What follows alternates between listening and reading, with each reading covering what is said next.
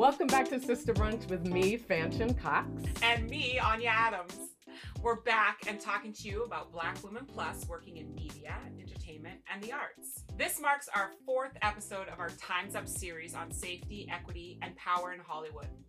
On today's show, we're talking about COVID-19's impact on the industry, and most importantly, the disproportionately negative health and economic effects on women of color. For women that were caregivers and working outside of the home, the pressure was and still is enormous and debilitating. Today, we are asking the question, who was looking after us then? And who will look after us now that the world is starting to open up again? We've got 2 amazing guests with us today. One is a return guest, and we're so glad she's definitely one of our most popular episodes. And our Time's Up guest today is Senior Manager of Research and Partnerships, Stephanie Odiase. And yes! And we've also got Kari Kamakate joining us again. Ow! I'll tell you, I'm going to tell you a little bit about Stephanie first. She is passionate about using evidence-based research and policy to improve equitable outcomes. Now, she's overseeing the Time's Up Measure Up initiative. Y'all, if you have any, literally just go Google this right now or wait till the end and we're going to tell you how to see this. It's some mind-blowing shit. It's so beautifully done. And it's all about data and it's all about us seeing the numbers in front of us. So Time's Up Measure Up initiative explores the economic impact of COVID-19 on marginalized women in society. And we'll be talking to her lots more about that on the show. She also has a background in management consulting, policy research, and education advocacy. And our love, Kari Kamakate, is an award-winning producer. She's a 2018 Sundance alumna. She has experience in narrative, documentary, and branded content. In collaboration with Homegrown Pictures and Macro Ventures, she co-created the series Leimert Park, which is now airing on BET+. So be sure to go check out that beautiful show. We are so glad to have you guys today to be talking about this topic because it's so important. Can we start with, because we've had Kari on the show before, so we've gotten to kind of hear her trajectory into what she's doing now. So Stephanie, I wonder if we could start with you. Walk us through how you ended up in this position with Time's Up. Yeah. Wherever you want to start. I will start. Before I jump in, I want to thank you both for having me on the show and making this space for Black women to be Black women. This is just so important for us to have an opportunity to speak our truths and set right the incorrect narratives about what we do and who we are in society. Yes. But yes, what brought me to Time's Up? I'll give you the polished answer and then I'll give you the real answer. Nice. So the polished answer is, as you know, my background is in evidence-based research. I'm a social scientist by trade. I cut my teeth in formal training at Oxford. And, I had the great opportunity of working, doing research with the World Bank, with other organizations, with ed tech startups, as head of policy research at Local Civics. And I really wanted a job that was the nexus of research and not just doing research for research's sake, but research to actually have an impact and, social equity with a focus on gender and socioeconomic and race equity. Those things are very important to me. And basically all I studied in graduate school. So, when it was time for me to make the shift out of management consulting, I was looking around for a job that would fit me. I came across this role at Time's Up and I said, this is perfect for me. This is everything I kind of wanted to do and more. Having been a researcher on the other side of things, I kind of know how the research grant making process works on the receiving end, but never had been on the funder side. So it was a great opportunity to really kind of understand the full picture. Now, the unpolished or the true version of it is, unfortunately, my father passed away from COVID about a week after my birthday. Wow. Stephanie, And oh my goodness. Yeah. So sorry. Not a fun time, to put it very lightly. And that really rocked my world. It rocked my family's world. And I went through the mechanics of what it's like to take paid leave, what it's like to be the only Black woman in a company, what it's like to try to care for yourself and also care for others, right? And those lopsided care burdens that we experience. And I was getting to the end of my mental tether, to be quite frank, in the role that I was in. and feeling very unappreciated, feeling very unlooked after, given the theme of, our conversation today. And this role opened up and I said, this organization is doing everything that I'm currently experiencing. This organization is trying to combat the issues of my lived experience. I'd be a fool not to apply. So I threw my hat in the ring and look how good I am. Wow. Oh my goodness. I'm so sorry for what you experienced. And thank you. Kadi, we've had a few times to get to speak about what it has been like for you on your end as kind of a freelance producer navigating that world. Do you want to talk about kind of some of the things that you had to do also that you were facing during COVID as this freelance producer? I quit my full-time, very well-paying job in January 2020. And timing-wise, I always think about if I could have changed it, would I have? And I think, no, because the fear of being in a job that was not serving me and then feeling trapped because of a pandemic would have been worse than navigating the unforeseen circumstances because everybody was, right? Everybody was in the same boat of just we don't know what's going on and whatnot.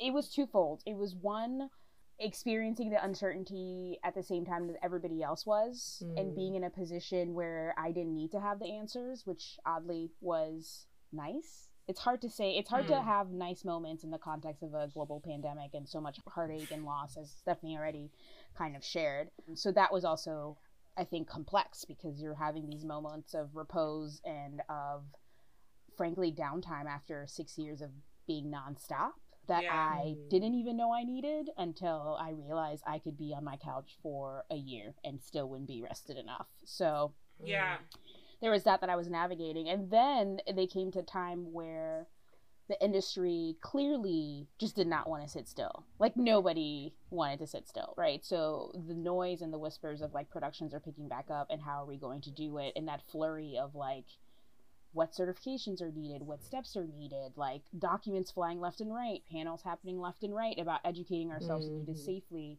started going on. And I kind of came to a point of I was only going to do it if I felt that I could limit the exposure of anybody on my productions. So I only ended up shooting about 2 times.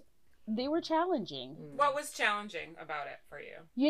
In the milieu that I usually work in, which is productions that are usually under 100K, that became unsustainable with the added layers of PPE, of testing, logistical requirements needed by a production now. So what you could get for 70K, you needed 120K.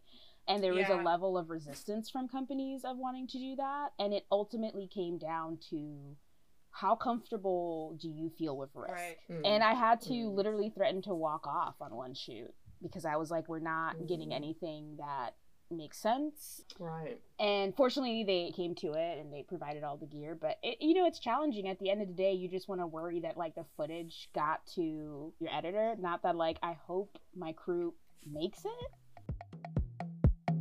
This is Sister Brunch with Fanchon Cox and Anya Adams. Stay tuned for more of our conversation with Kadi Kamakate and Stephanie Odiase.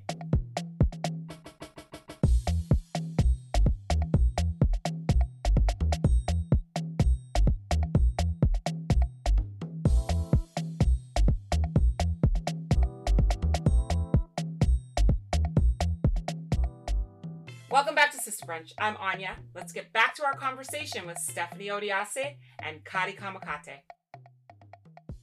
The Time's Up Measure Up initiative has stated that we're living through one of the starkest periods of inequality in our history, right? And so you have what that means in terms of narrative and storytelling, and then you also have what that means just in terms of Black women's lives, how it is that we're just living every day. So how do we navigate the fact that we were working during this period of inequality, all of us doing work that would have an impact in that sense, but do you have any feelings of survivor's remorse? And how do you deal with that? And if you're not feeling it, what keeps you from kind of realizing that's not effective or helpful for you? I think that that's such a multifaceted question and such an important one to ask. And when it comes to survivor's remorse, I feel that in multiple ways, right? Quite literally. And in the more kind of metaphoric sense of yes, I am privileged enough to have like a great job in an organization where I can work from home, where I'm safe. But as I'm sure we all know, and as the research says, so many frontline workers working in the care industry, working in the service industry, the food industry, et cetera, are usually mostly women of color, right? And within that, of course, there are a lot of Black women. So you're sitting at home comfortable when you have Black women, a lot of whom are low paid, a lot of whom do not have the resources that they need. They don't get the PPE, they don't get the hazard pay, they don't get a lot of the things that, you know, would make their work more tenable, more safe. And there's this almost like cognitive dissonance that's going on in society, even besides what I'm feeling, right? Of like, it's okay if they do that, but like, I don't need to do that. Right. I'm at home chilling, Right. right? And those are the women that are still employed, right? And forced to go to work, right? Put themselves at risk, put themselves in perhaps other unsafe situations as well with, you know, employer power. Like, you have to come in when I tell you to. You have to do this, you have to do that. But those are women who are employed. And there are a number of women that aren't employed. We still have about 2 million women out of the workforce as of today's like BLS jobs data, right? And Black women unemployment rate is stagnant at like 8-9%. Like, it's super high. So you sit back and you think, okay, I'm sitting in this place of privilege. I'm comfortable where I am, but there are women who aren't comfortable, essential workers who are risking their lives. There are women who remain unemployed or have fallen out of the labor market entirely. And then you see the stats about, you know, essential workers of color who are living paycheck to paycheck, who have risked food insecurity, who have risked housing insecurity. And it's just like, damn, like, this is grim. So it's a lot. It reminds me of like thoughts and prayers, right? There's like this whole thing that's happening with like, everyone's thanking the frontline workers. It's like thoughts and prayers about the shooting, but like there's not an active movement. Right. And that's the cognitive dissonance I'm exactly referring to, right? Like, you can distance yourself. You can clap for essential workers at 7 p.m. every night and feel during the good summer. about yourself. Right. But what are you doing to actually help them? Exactly. Right. Go to a party, get COVID, and then go visit them. And then they have to take the risk of taking care of you. I think, Stephanie, that's why your work is so important in data collection and analysis, is because it's normalized for us to go about our days and not necessarily have exposure to that. And you've got these numbers saying this shit is still going down and it's at emergency levels. And what do we do about it? So, Kadi, I'm wondering if you've seen a difference in the storytelling that you're doing, that you're producing based on kind of us knowing this data, like understanding where things are, or even in the projects that you choose to support. Yeah, I mean, kind of to your earlier question about the guilt associated with not necessarily being kind of on the front line. One of the things that happened is I had the opportunity to pivot because I was struggling with what my risk to my crew and exposure to myself being. I had the opportunity to join a podcast company that was going to be completely remote. And it literally felt like a golden ticket landed in my lap. And regardless of what ideas I had about like my career and those plans, it was kind of like I get an opportunity to work in my home and still story tell. So I felt very, again, privileged in that moment and understanding the like that so many people, including friends that just did not have that opportunity and had to face going back to set all the time. So you do kind of navigate the guilt and also just understanding the risk and understanding not purposely going out and socializing and doing reckless behavior that you know will impact the community that you know. I have the privilege to stay inside, so I'm going to. Or if I'm going to take certain risks, these are certain precautions that I'm going to do to make sure the people that I come in contact with or the grocery store, whatever the case may be, I'm as protected as possible. So I think those were kind of the things that I was navigating with. So in the sense of how my storytelling and whatnot has changed, yeah, it's audio.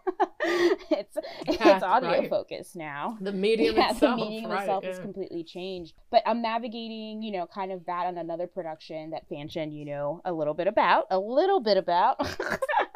EP on this, y'all. I'm so proud. Yes. So just thinking about, you know, approaching a narrative script that has quite a bit of physical contact that takes place in a single location, indoors, in the midst of a pandemic. Like, there's a lot of responsibility in that. And when you care, that's a differentiation I also want to make. There's a lot of people that are in industry Yeah. that don't care about the impact of the craft to other people. So I think when you care, you're thinking about testing, how do you separate, and especially when you care and you don't have the budget. It's like a Yeah. lot of these studios were putting out these like amazing and very detailed lists, and I'm like, well, this 75K I got, I'm not gonna do anything. So am I choosing to do art but then at the detriment of people's health?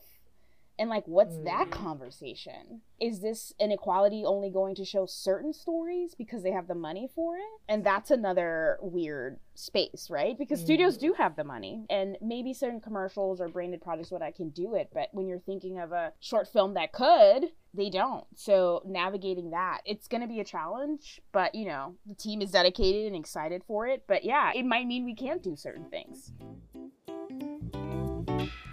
Hey, it's Fanchon, and you're listening to Sister Brunch. We'll be right back. And by the way, if you have not already followed us, go to Twitter right now and do that. We are on Twitter at Sister Brunch.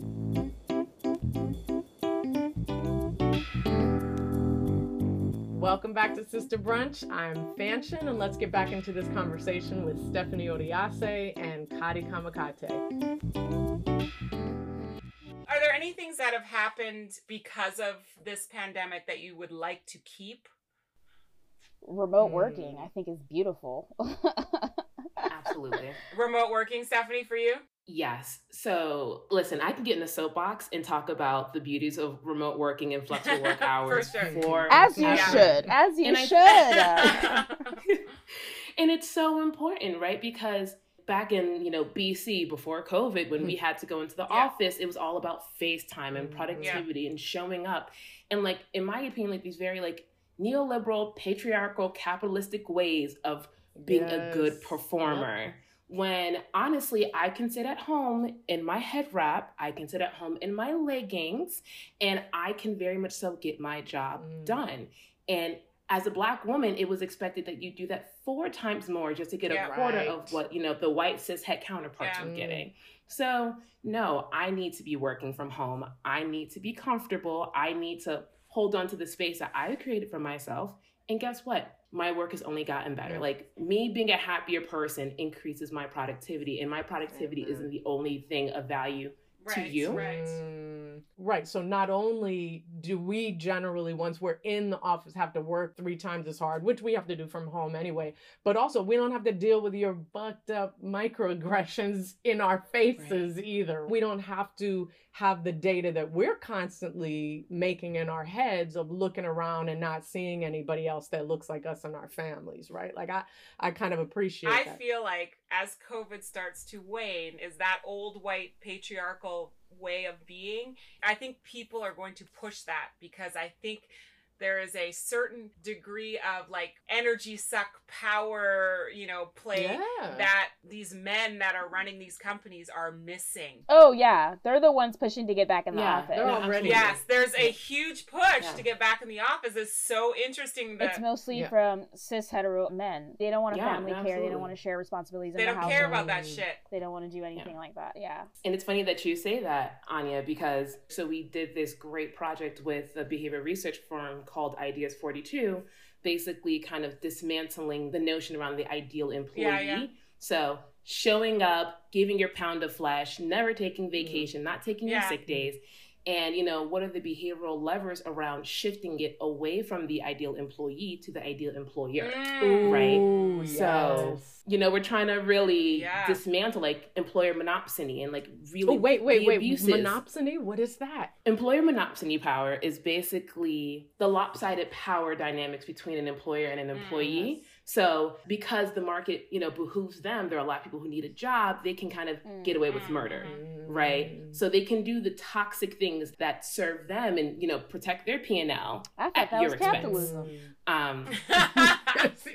Speak on it. It is capitalism. It really is. So in this research, some of the behavioral interventions that they've pushed forward is, being like flexible working hours, like being able to have conversations with management about this is what I need. I'm a new mom. Like, can you please work with me and set up policies and resources that supports me as a family So as we go into phase 2 of that research and, try to implement it and see real world impact within organizations, we hope to push back on exactly that. The white men who are just like, come back and be under my shoe. We're not doing that anymore. And that's because you can take that research, flip it back to them and say, this is how it works. You think you're productive by doing this, but that's not productive. Yeah. And I think it translates to our production world, where I just came off a very big budget show and the priority was 10-hour days. 10-hour days is phenomenal. 10-hour days on. By the way, she's saying that's a good thing. I'm saying Stephanie. it's a good thing. Believe it or not, she's saying that's a good thing. 10-hour days with an hour lunch, and they had 2 mandatory mask breaks of 15 minutes where you had to leave set and take your mask off. The mask breaks, they do like curtail momentum, and you know what momentum, you need momentum on set, and sometimes that was a problem. But in general, it allowed you to breathe and move through your day and know, I'm going to have this. This is due to me 3 hours after call. So I hope that stays in the upper echelon world of big money filmmaking, is that they prioritize that and shorten the days now that they've seen we can be productive, still do it, and do it in less time. We've talked a lot about kind of the practical and like physical production. And I'm curious if, one for you, Stephanie, how qualitative research enters into your work. And then for Anya and Kadi, are you seeing those differences in the storytelling itself? I think that that's a great question. And when people think of data, they usually just think of quantitative data. And I feel like, we need to take a bit of a step back from that, because when you think of quantitative data, it's so centrist, right? It regresses to the mean. It focuses on the average. But when your society regresses to the mean of whiteness, you're losing so many narratives. You're losing so many people. You're not talking about trans people, non-binary people, disabled people, all communities of color. The list goes on, right? So in our work, we very much so try to uplift, the quantitative data with qualitative data. And there's so much importance and deference that can be given to someone sharing their lived experience. And we see that specifically in our work around the data dashboard. Congrats to my amazing teammate, Anwisha Majumdar. That was her child. She brought that to life in such an amazing way. So to complement the data dashboard, we have this interactive platform where you can go through the lived experience of someone, specifically a woman, who is trying to navigate the time that we find ourselves in, right? So you might be going through the story of someone who is a domestic abuse survivor, the story of a single mom with increased care burdens, and really seeing what this time is doing to them, right? So when we go back to the policy and the practice, you're not just abstracting away someone's lived experience when you look at the average and the data. You really get to see what someone's truly been through. And outside of that, we also have our oral history project, which we're getting off the ground soon. And that's where we're going to really dig into more of those qualitative stories around women and non-binary people, because again, they are very lost in the data. And, really see how this time, and over time, we're going to track this over time, has really had an impact on them, not just in terms of, them being a worker, but them being a person. That's exciting. Kadi and Anya, I'm curious for you. These shows are starting to speak language that I feel like we've been pushing for them to say, even just begging for you to just speak some truth in these stories. And now I find myself questioning it. All I'm saying is there was a show written by First Nations people, which I was so excited about. It's not problematic. Not good. It's not good. No, we still have to have taste. I'm really actually not team just because it's for the cause. It has to be good. I think that diminishes our taste and our skills and our expertise and our craft to co-sign something that we don't think is good. If I don't like it, I don't like it. If it's bad, it's bad. It doesn't matter if it was full black, all women, everything. I'm like, it didn't work out. But I'm just careful with acknowledging that it's my perspective is that it's bad. Like obviously, if the lighting needs to be good, the audio needs to be good.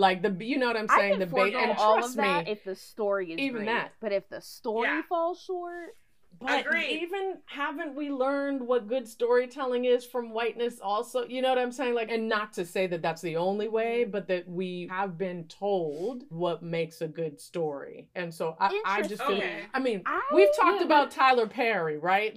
He's got some great stories. And that's the thing, right? Stephanie, Tyler Perry started out with Medea. He started out with things that were a little lowbrow. I'll put it like that. But there's a folks space loved for it it, and yeah. identified But folks with it. loved it and they ate it up, right? And I feel like there's still importance, even if we don't love it. Like, I don't, listen, all skin folk ain't kinfolk, right? Like, I don't co-sign every single thing because someone fall in the, melanin spectrum. Like, I'm not going to, but I still think that there's importance to even putting that story out there in the first place. Right? Agree. Because if the counterfactual is it not existing at all, then we don't want that. That's right. True. It's another story that's just not correct. For sure. And the way I think about it, Anya, the show that I'm assuming you're referring to is that then, at the very least, kids or emerging storytellers at least now get to say, oh, that's something that I can do. Hopefully they're also saying, I'm going to do it even better. You know what I'm saying? Maybe that's do it better. It's a motivator. It's a motivator. It's a motivator. Yeah. So, we don't take it for that. I'll take it. All right. There's something too about like the normalizing effect, like as we see all these images, as we see all these things, we start seeing that that's part of our worldview and that shapes it. And I think to the earlier point, what I've seen is just like a heightened level of sensitivity. I feel like a lot of people that I think normally would have not had second thoughts, second guesses, second glances about certain materials, certain scripts are having pause, which is amazing. And are looking at it, hey, does this truly depict this community? Does this character feel as rounded for this scenario? Is it odd? Is it whatever? And having questions that we can watch shows from even 5 or 6 years ago and we're like, wow, they said that and they felt comfortable at it. And now there's pause. Yeah. And I think that pause is what is the most amazing thing in this process, is that we are, all of us, because we all have blind spots. I definitely have blind spots in certain communities that I'm not part of, and therefore I know, okay, this needs another look. This, even with our short, right? Like, we lose a Black woman, I'm a Black woman, we have a really strong through line about Korean Americans in there, and we have a consulting producer who's Korean American. We're bringing in Korean American filmmakers on this process because we are not going to be from a position that we are an authority on this, right? And I think that those types of conversations are happening more, and that to me is super important.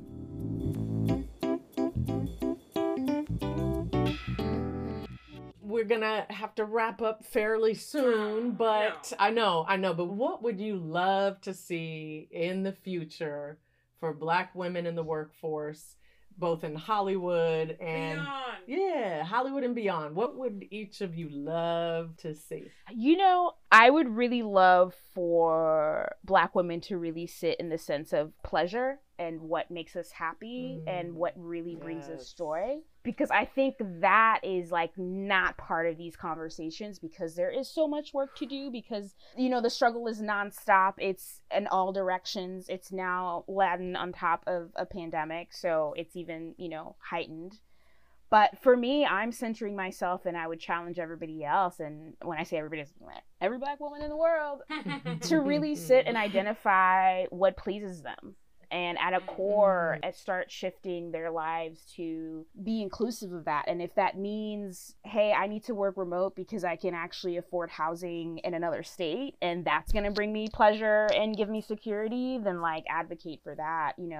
If it means pushing for that, promotion, then great. If it means quitting that job, then do it. If it means leaving that partner, then do it. If it means saying, actually, I don't want to have children, let's do that.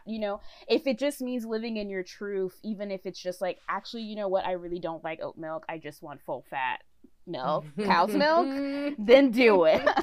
I'm literally envisioning myself smoking a nice sativa pre-roll right after. Right when we hang up.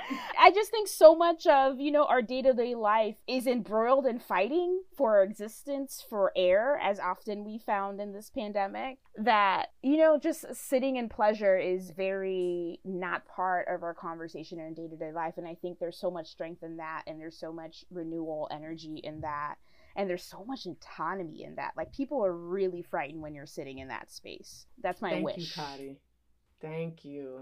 I love that. And to almost be, the compliment to Kadi's answer, Like the way I think about it, you know, when I think of like, what's my goal for Black women? What do I want for them? Of course, me being a research and data and analysis nerd, like it's very structural and very comprehensive in its application, right? Like when I think about it, I want better solutions and better narratives for Black women. What that looks like in the public sector, right? Like, you know, we have a lot of great things coming out of the Biden administration with this giant Build Back Better plan. But we need to make sure that that sticks, right? Like we're so close to having like federally mandated paid leave, and that's going to help mothers, that's going to help caregivers, that's going to help so many women who have to take on so many burdens, and a lot of those women are Black women, right?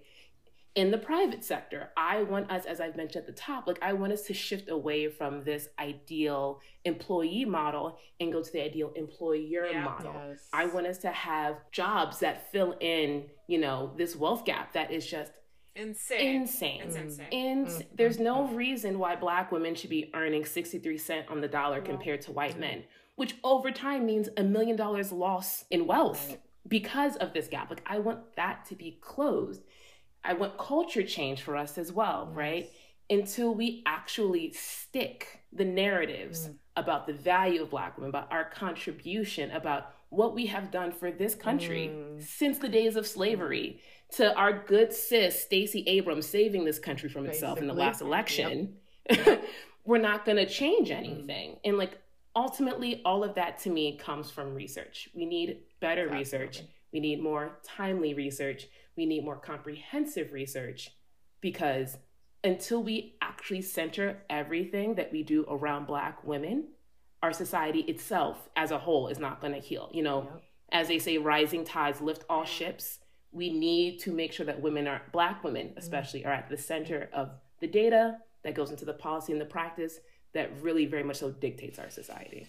Beautiful. So. Yes. Thank you both. Yes to all of that. You can definitely check out Stephanie's work on Time's Up and the Measure Up initiative. It's powerful. It's important. It will teach you so much. And Kadi is just blowing up in the best of ways. We're lucky we had her when we had her on. And so we get to follow this beautiful path. Watch Lamert Park on BET+. Keep an eye out for Kadi.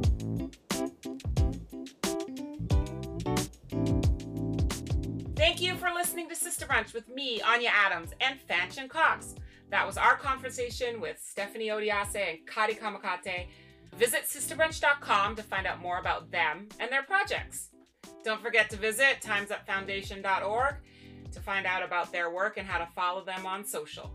And follow us on Instagram at Sister Brunch Podcast. We're also on Twitter at Sister Brunch and on Facebook at facebook.com/Sister Brunch Podcast. And don't forget to subscribe, rate, and review our show after the show ends. This episode was created in partnership with the Time's Up Foundation. Our show producer is Brittany Turner. Our executive producer is Christabel and Ciabuade. We acknowledge that the land we record our podcast on is the original land of the Tongva for those of us in Los Angeles, and the Coast Salish for Anya, who's in Vancouver. Can't wait to see you next time. Take care.